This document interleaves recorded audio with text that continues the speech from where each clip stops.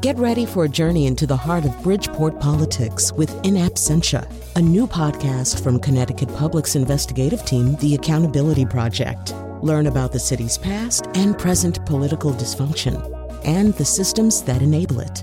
Tune in wherever you get your podcasts. Funding provided by Joe Zimmel and Valerie Friedman.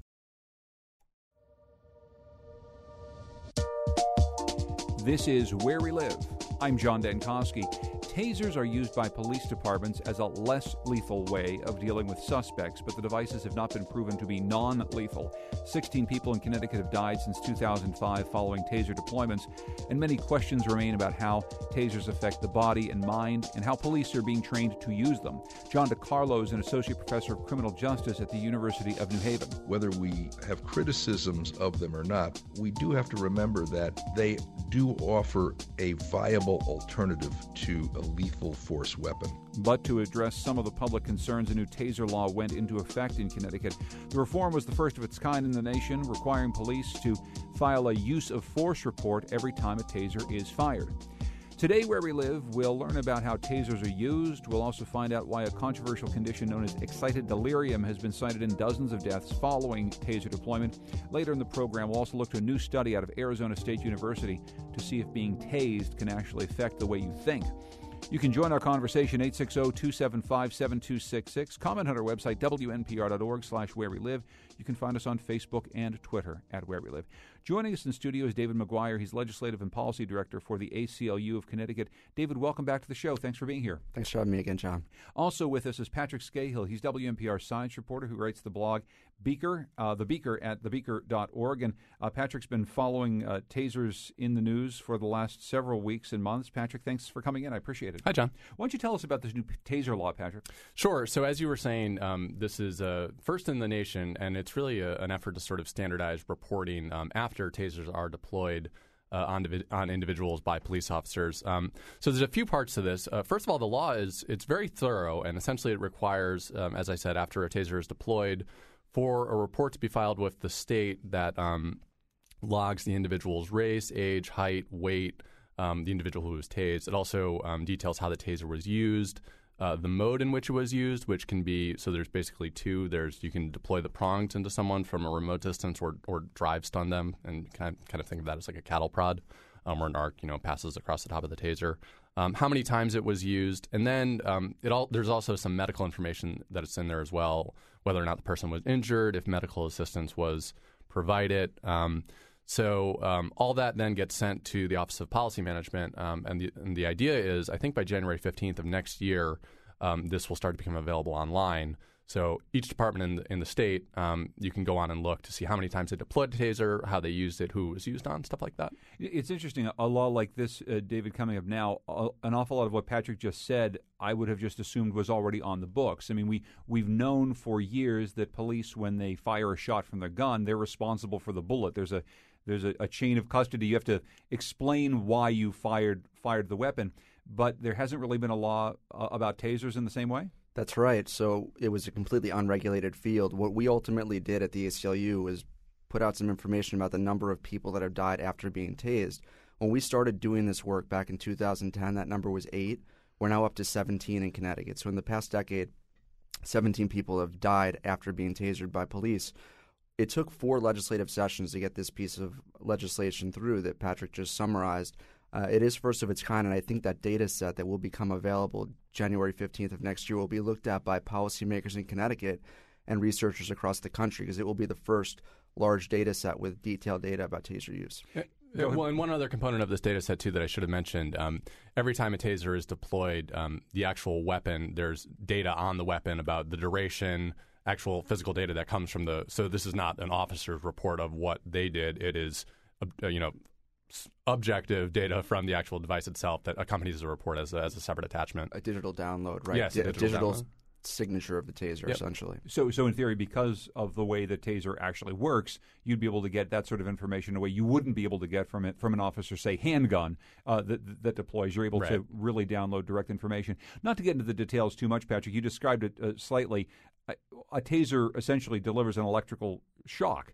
And Yep. you described the two different ways in which it's deployed. There's either a handheld device that is pushed right up against someone, or it's fired from some distance. Maybe you could just talk this through a little bit so people understand what we're talking about. Yeah, so essentially we're talking about a sort of a short duration, high voltage, low amp electric current. It goes through the body. It sort of follows low resistance pathways and can affect things like blood routes and nerve pathways to sort of incapacitate a person.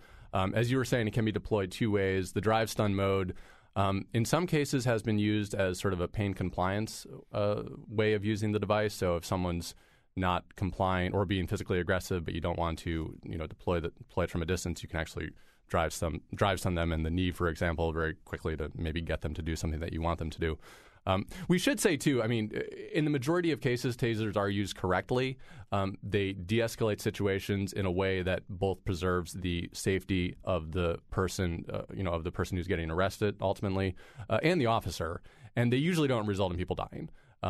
These are devices that are deployed tens of thousands, if not more, times all around the country by all different types of departments. Usually they work right. Where the issues arise is where they're not falling into the right spot on the use of force continuum. When an officer is not using them in the right way, and maybe using them on a person who's experiencing other issues like mental health issues or substance abuse issues. How would we know, David, if someone's using it in the right way? What guidelines are there for training? How do we know what police are supposed to do with a taser if they're going to deploy it? Right. So Taser International themselves, a huge multi-million-dollar company, they put out guidelines of where to and not to tase people. So, for example, they say not to tase someone in the chest. Several of the people that have died after being tasered in Connecticut were tased in the chest. They also say that you should take breaks in between tasing and reevaluate whether that person needs to be electrified again.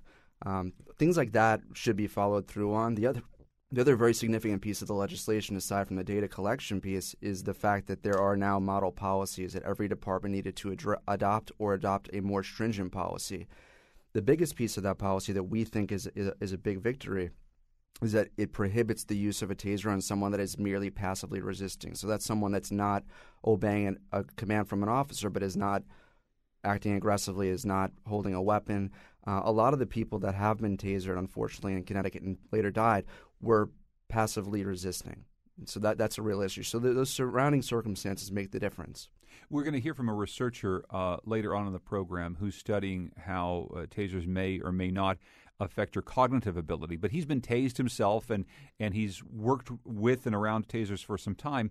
And the thing that he told us, David, is that every subject he's seen reacts somewhat differently. He's noticed people who crumple to the ground and immediately start crying. He's also noticed people who, as soon as the taser deployment ends, they're amped up, they're excited, they're almost like ready for more. And so there's a variety from at least this researcher's experience in the impact that they have. And how exactly does that play into any of the rules, regulations, or guidelines that we should have around this? Well, another piece of the model guideline, which is very significant, is that anyone that's tasered has to get prompt medical evaluation. And then there's also a list of potential outcomes that should result in the person going to the hospital. Ultimately, that's what we think is the biggest safety precaution that can be taken. When someone's tasered, you get them treated by someone that can evaluate whether there is some need for further medical assistance, and also to remove the barbs. I mean, we've gotten intakes at the ACLU of people that have been barbarically treated after, when the barbs are pulled from their skin and their clothing. So, it's a complicated issue. We're not calling for a moratorium or a ban. We think that this data collection will modify behavior on the part of police somewhat, and will give us the tools to see if further reform is necessary. Well, one other thing I would just mention, too, is that when we're trying to scientifically, objectively determine how these do actually act on the body, there is a kind of a robust debate going on right now in the scientific literature where some folks are saying, look, the tests that have been done on subjects who get tased are done on people who are not akin to what officers are encountering in the field. These are people who are in very controlled laboratory conditions. They're not on drugs. They're not experiencing accelerated heart rates. Maybe they are after they get tased, but beforehand, maybe it's going up a little bit. But it's a much, much different situation that officers are encountering in the field. And they're largely conducting these tests on healthy individuals, like young individuals, police recruits, college students, people who physically should be able to withstand what the taser is going to dole out. And so really all we've seen in the scientific literature to this point are retroactive studies that have looked at sort of more progressive departments around the country who in the early 2000s were we're logging this kind of stuff. We're logging how tasers were used and who they were used on. And actually, there was a 2006 study out of the University of Washington. It looked at 75 cases of death following a taser deployment. And they found in this study that there were traces of drugs in about 80% of the people who died. And more than 50% of the folks who died following a taser deployment had some sort of cardiovascular disease.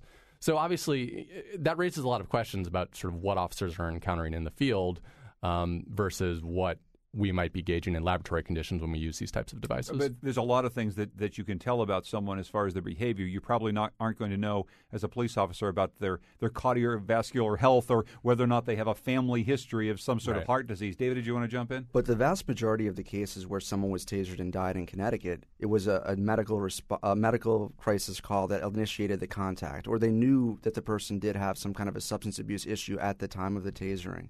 So I think those are all factors that need to be taken into consideration. The model policy that I keep going back to also has several vulnerable classes of people that police should be wary of tasing. And those are, people with medical issues, small people, elderly people, children. But people that are clearly under the influence of a drug are also on that list. So I think officers are getting the training. The other piece that I think can help is that crisis intervention training, having officers understand how to deal with people and de-escalate situations of crisis around mental health and drug addiction. I want to get to a specific case here, and we're talking with David McGuire from the ACLU of Connecticut. Patrick Scahill, WNPR's science reporter who writes the science blog, thebeaker.org. We're looking at some of the science and also policies regarding taser use in Connecticut. You've been covering a case in Branford, Patrick, where a 41-year-old man was tasered and later pronounced dead. What can you tell us about the case? Well, so this was a case that began essentially with mental illness. This individual, his name was David Werblow. In March, he called 911. He was requesting transit to the hospital for a psychiatric evaluation. A police officer showed up to the house. Mr. Werblow fled, and he ultimately ended up trying to break into a police cruiser. He was walking into traffic at one point, and ultimately he got into an unlocked car. So there was a report that the state's attorney's office in Waterbury put out about this incident, and it gathered testimony from officers, witnesses. There was body camera footage that was put in there as well. And the report also says that the officer told Werblow to comply with his commands at least 40 times before he began tasing this individual.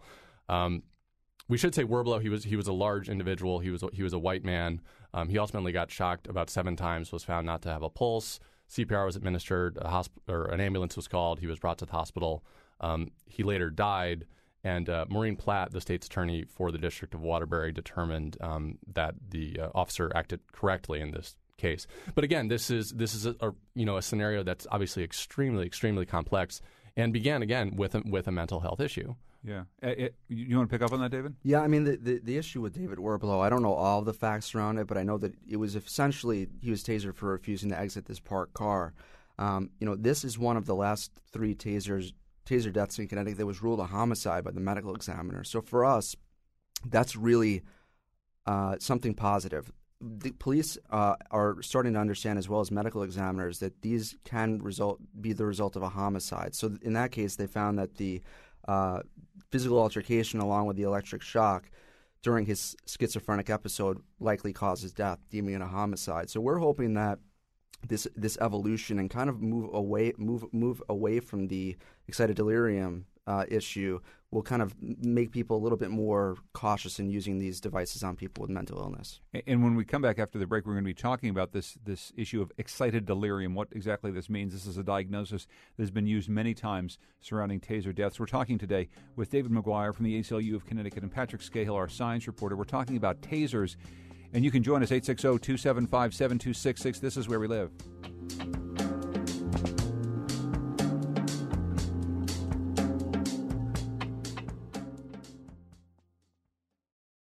This is Where We Live. I'm John Dankosky. Today we're talking about the use of tasers by police, deaths in Connecticut after taser deployment, a new taser law in the state, and best practices for police as well, with Patrick Scahill, who's been covering this issue at WNPR. He also writes the science blog, thebeaker.org. David McGuire is Legislative and Policy Director for the ACLU of Connecticut. Joining us by phone now is Justin Juvenal, who's Fairfax County Justice Reporter for the Washington Post. He's also been covering this issue. And Justin, welcome to the program. Thanks for joining us. Thanks for having me on the air. But before our break, we mentioned this term excited delirium, which has been cited in dozens of deaths following police use of taser. What exactly, Justin, is excited delirium? Sure. Basically, what's going on is that in encounters with police are finding people who are acting erratically, manically. They have elevated body temperatures, and they often are impervious to pain and seem to have extraordinary strength. They often are getting into fights with police officers and then suddenly dying. And there's this term that's been coined to cover these cases, which is called excited delirium, which is controversial. Is it a term that exists outside the usage that we're talking about today? Is it essentially a medical condition that is cited when tasers aren't deployed? It's cited in cases that don't involve tasers as well. It's controversial because it's most often cited in cases where people have gotten into struggles with law enforcement officers. So some civil liberties groups like the ACLU and some medical experts have questioned whether it's a real condition or whether it's a cover for use of excessive force by law enforcement. David McGuire, I'd like to hear a little bit from you on this. Yeah, I mean, from our perspective, this is a very, very questionable medical diagnosis. The American Medical Association doesn't recognize it. And what it really does is shift the blame to the victim, the person that was tasered and ultimately died. One of the things that we see happening is that it's almost exclusively applied in custody deaths where use of force was implied. So it doesn't have to be a taser, but they essentially say these people had superhuman strength. And, I mean, we've read some reports. There have been 3 people in Connecticut that have ultimately been deemed to die of excited delirium after a tasing incident. Like I said, medical examiners in Connecticut are moving away from that diagnosis, which is refreshing to us, but it is a very controversial topic for sure. And Patrick, we were just talking about this Branford case. I mean, here's an instance of someone who has some of the conditions that the police are sort of warned about, mental health conditions, tased a number of times. And what seems to come into this is a sense of, well, someone is going to continue to come at police. They're going to continue to try to stop them. They're going to use tasers, maybe repeatedly. Mm-hmm. We don't know what the long-term impacts are. It seems obvious that these two things would line up in some way, that someone who is, for whatever reason, mental health issues or because of some sort of ingested drug, they're going to be impervious to pain, and therefore they might get tased a lot more than they should be. Right. And so, I mean, to look at this from the standpoint of a medical examiner, right, I mean, how do you parse all this out? When someone is looking in a report for a cause of death after an incident that is extremely, extremely complicated, involving so many different factors, excited delirium is oftentimes invoked. And I mean, the toughest thing is there's not really a lot that is agreed upon when it comes to excited delirium, but the one thing that is agreed upon is that there's actually no kind of pinpointed symptoms that this actually manifests that a medical examiner can actually key in on and say, okay, this right here is directly connected to excited delirium, which is what caused this person to die. Often, the medical examiner is forced to look for sort of approximate cause of death that invoked that excited delirium. And maybe that is some sort of heightened mental state. Maybe that is some sort of altered mindset via drug use. But it's a very, very tricky thing, for a medical examiner to parse out when they're looking at this. Justin Juvenal from the Washington Post, your stories on this included the case of Natasha McKenna, a 37-year-old woman who died after an incident at the Fairfax County Jail. Could you tell us a little bit about her story? Sure, yeah. She was a woman from Virginia in her late 30s. She had suffered from schizophrenia for most of her life. In January, she was at a car rental agency and started acting erratically, and police were called. She got into a scuffle with a police officer and then was later arrested. And while she was being held at this jail right outside of Washington, D.C.,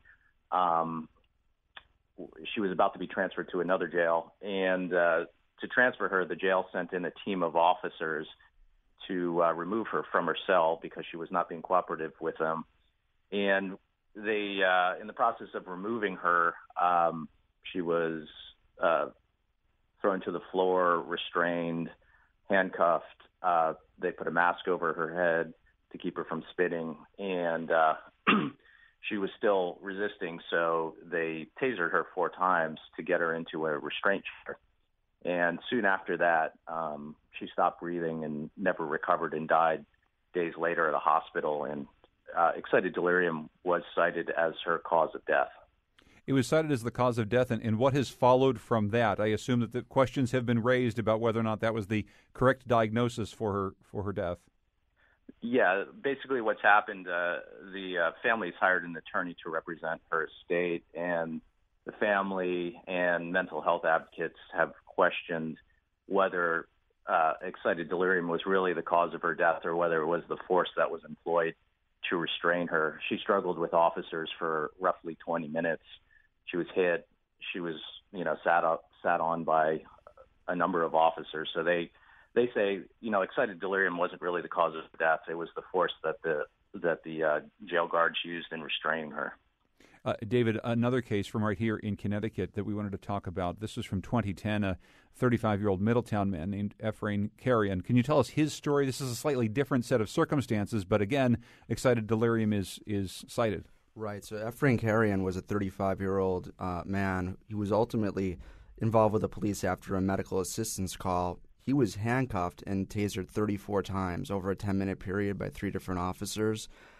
They said that they had initially detained and handcuffed him for his own safety while they assessed his mental health condition, that he began to act erratically, and that's when they tasered him those 34 times, ultimately deemed an excited delirium death. I mean, for me, the cause of death is not really the issue at hand. The issue is how the use of force is evaluated afterwards. So in the Natasha McKenna case, the Commonwealth attorney found it was a justified use of force and use the excited delirium as a way to get to that conclusion.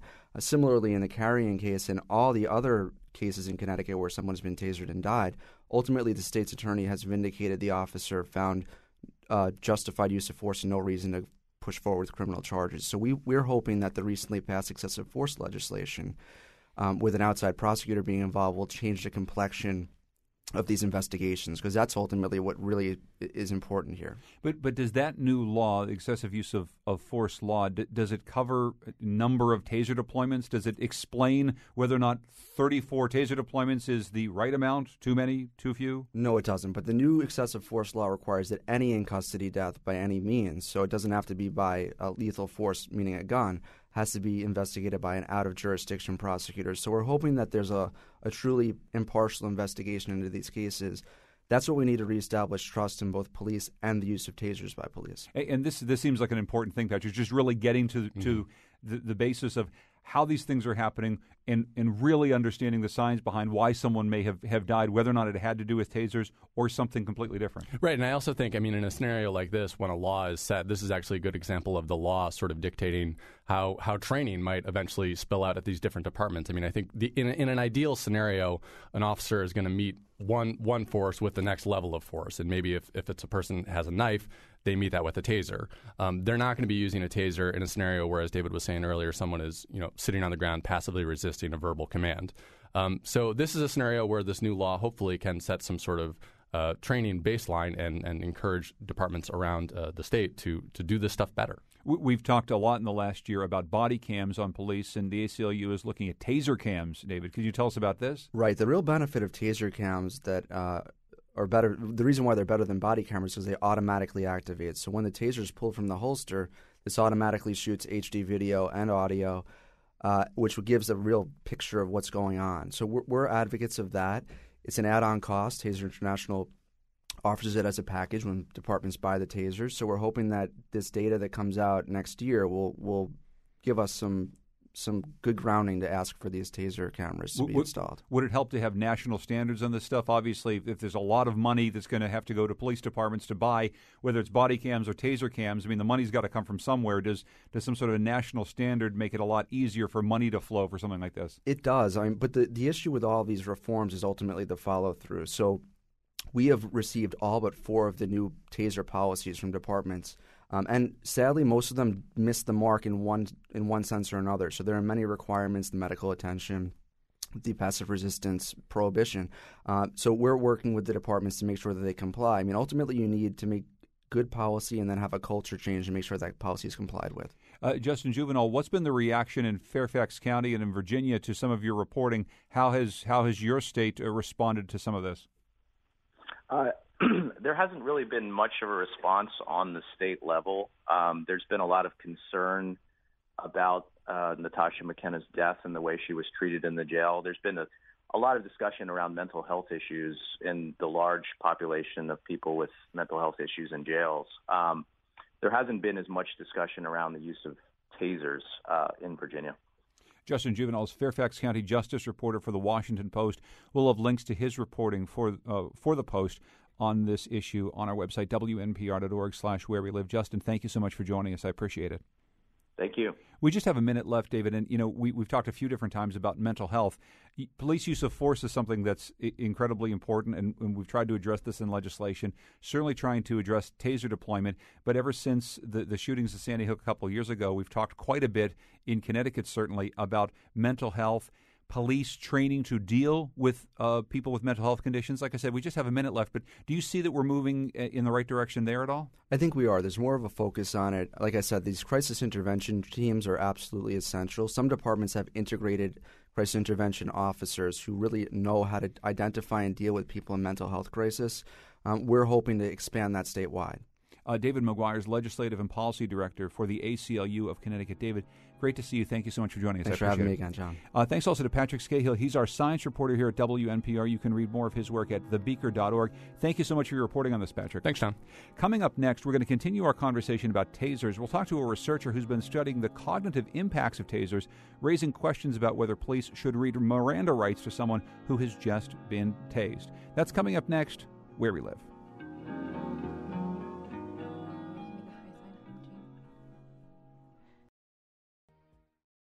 This is Where We Live. I'm John Dankosky. Coming up on Monday's show, America has seen a renaissance in storytelling of various forms, especially right here on the radio. On the next Where We Live, we'll talk with two producers who are telling stories of different types. Joe Richmond's been putting tape recorders in people's hands for nearly 2 decades as part of his Radio Diaries series on NPR. Our own Jay Holt is gathering stories from local residents for the Words to Give By project. We'll hear from both of them and hear a lot of really fascinating voices. I really hope you can join us on the next Where We Live. Today in our program, a look at how police use tasers. A new study out of Arizona State University suggests that officers should look a bit more carefully at how quickly they question a suspect after firing a taser. Joining us now to talk more about the research is Dr. Michael White. He's a professor in the School of Criminology and Criminal Justice at Arizona State University. Dr. White, welcome to Where We Live. Thank you. Happy to be here. First of all, what turned you on to this particular research topic? What were you looking for in this study of how tasers work? Well, I had been doing research on police use of the tasers, for several years, focusing on a variety of outcomes, effectiveness, and things like that. And essentially, I was approached by the company themselves, Taser International, about this particular question. There had been several court cases that had come up where defense counsel in court had raised questions about the impact of the taser on cognitive functioning and specifically whether the impairment that might be caused by the electricity from the taser could render a Miranda waiver invalid. So the company was a little bit concerned about this issue. So basically I took their idea, their concern, and sought funding to carry out this grant, and I received a grant from the U.S. Department of Justice to do the study. So to be clear, you got the money to do the study from the U.S. Department of Justice, not from the taser company itself. That's correct. So I wanted to be clear that this was an independent study. There was no bias. That's important. So tell us about the study that you devised and how you made it work. There were 2 phases to the study. The first part of the study was a pilot study. For the larger study, we conducted that at Arizona State University. It was a randomized controlled trial, so it was a very rigorous study. And we recruited undergraduate ASU students to participate in the study. And we had very rigorous criteria for admission into the study. They had to be essentially in top physical and mental health, no drug and alcohol use. And once they passed all of the screening criteria and were admitted to the study, they were randomized into one of 4 groups. There was one group, the baseline group. If a student was randomized to that group, they didn't receive any treatment or intervention at all. There was a taser exposure group. The students in that group did, in fact, receive a 5-second taser exposure. We had a group where we tried to mimic real-world conditions. Typically, when someone is tased in the field by a police officer, they've been involved in some sort of exertion, whether they're fighting the officer or running. So we had a condition where we asked participants to punch a heavy bag for 30 seconds, and that was to mimic the exertion that typically occurs. So that was the third group. And then the fourth group involved a combination of the two. The lucky contestants, as I call them, for that final group, punched the heavy bag for 30 seconds, and then after that received the taser exposure. And we administered our battery of cognitive tests at 6 different points in time, both before and after the participants received the treatment, whatever treatment they were randomized to receive. And so what did you find, and what of these findings surprised you? The participants in the 2 groups that received the taser, both the taser by itself and the taser in combination with the exertion, the participants in those 2 groups experienced statistically significant declines in cognitive functioning, particularly in one area which involves short-term memory and auditory learning. And the decline that the participants in those groups experienced was, like I said, significant, much larger than the exertion-only group.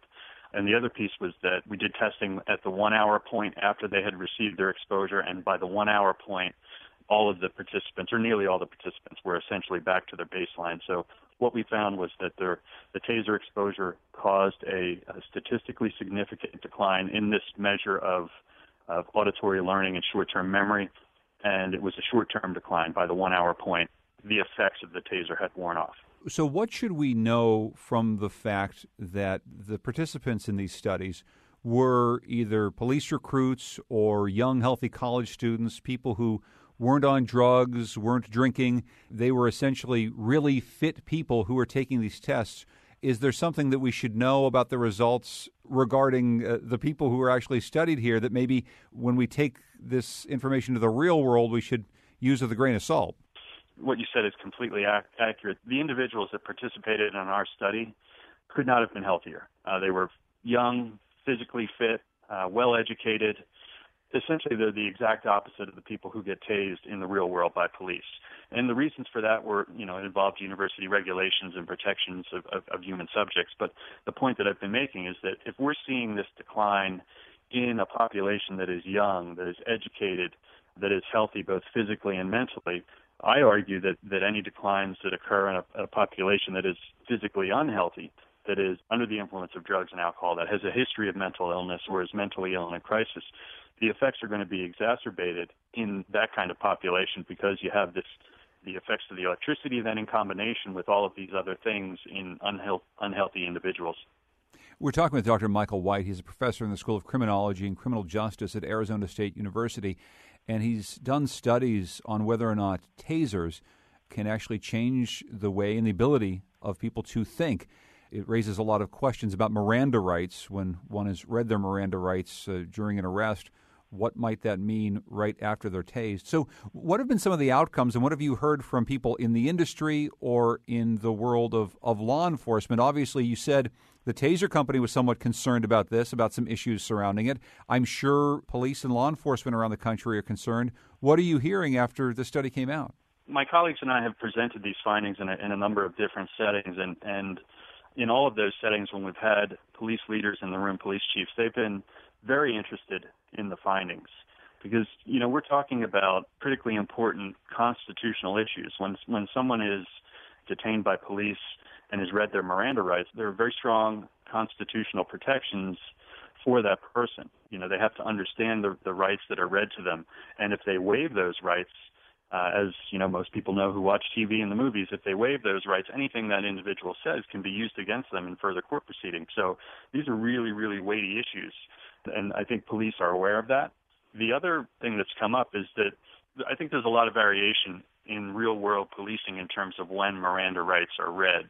So in many cases, the Miranda warnings might not be read at the time of arrest. They might not be read until hours later when a detective is interviewing a suspect. So the other point that I've made is that the findings show that this impairment that occurs really only lasts for about an hour. So what my colleagues and I have been talking about is what are the disadvantages for police if they're taking someone into custody? What's the disadvantage of just waiting 1 hour?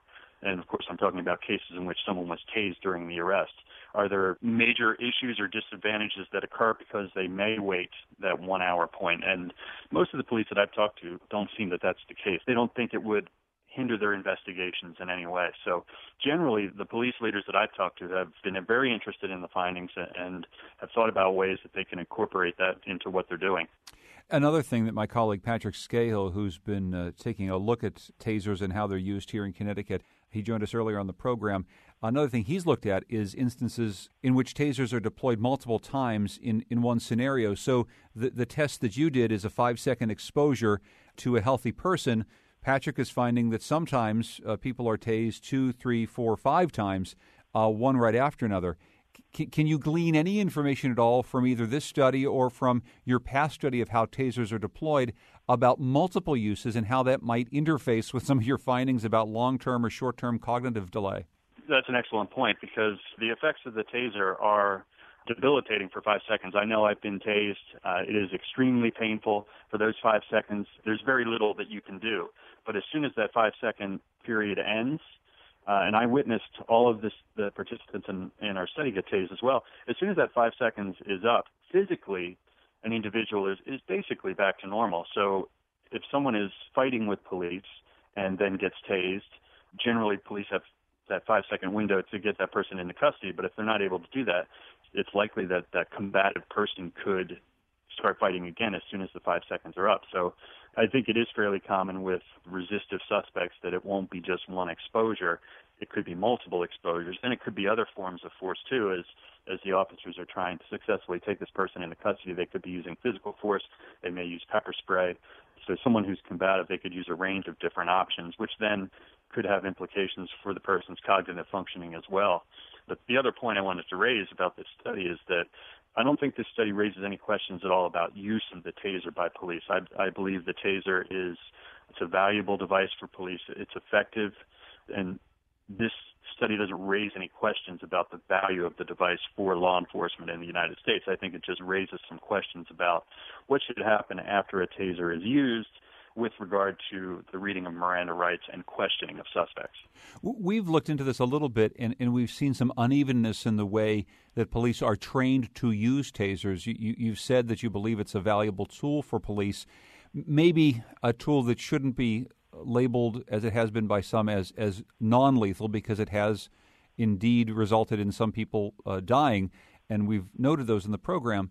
But I guess I'm wondering if you feel like the training for police in the use of a device like this is sufficient, given some of the things you found not only in this study but in your previous work. Yeah, I think you're right, John. There is a lot of variation in departments' use of the taser in terms of training, in terms of where they put it on their use of force policy.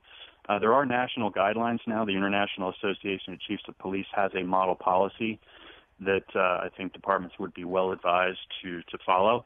And it has some restrictions on when the taser should be used. And essentially what the IACP model policy says is that the taser should only be used against combative suspects. It shouldn't be used against someone who's not physically resisting. So you have someone who's basically just not following verbal commands.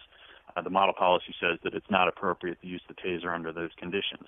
The model policy also cautions departments on using the taser against vulnerable populations, the elderly, the young, pregnant women. And, of course, it's difficult for police to know about whether someone's mentally ill or under the influence of substance abuse, but individuals who are mentally ill and in crisis are also at risk of having a negative physiological response to being tased. So there are some national guidelines that departments should follow, but I think you're right.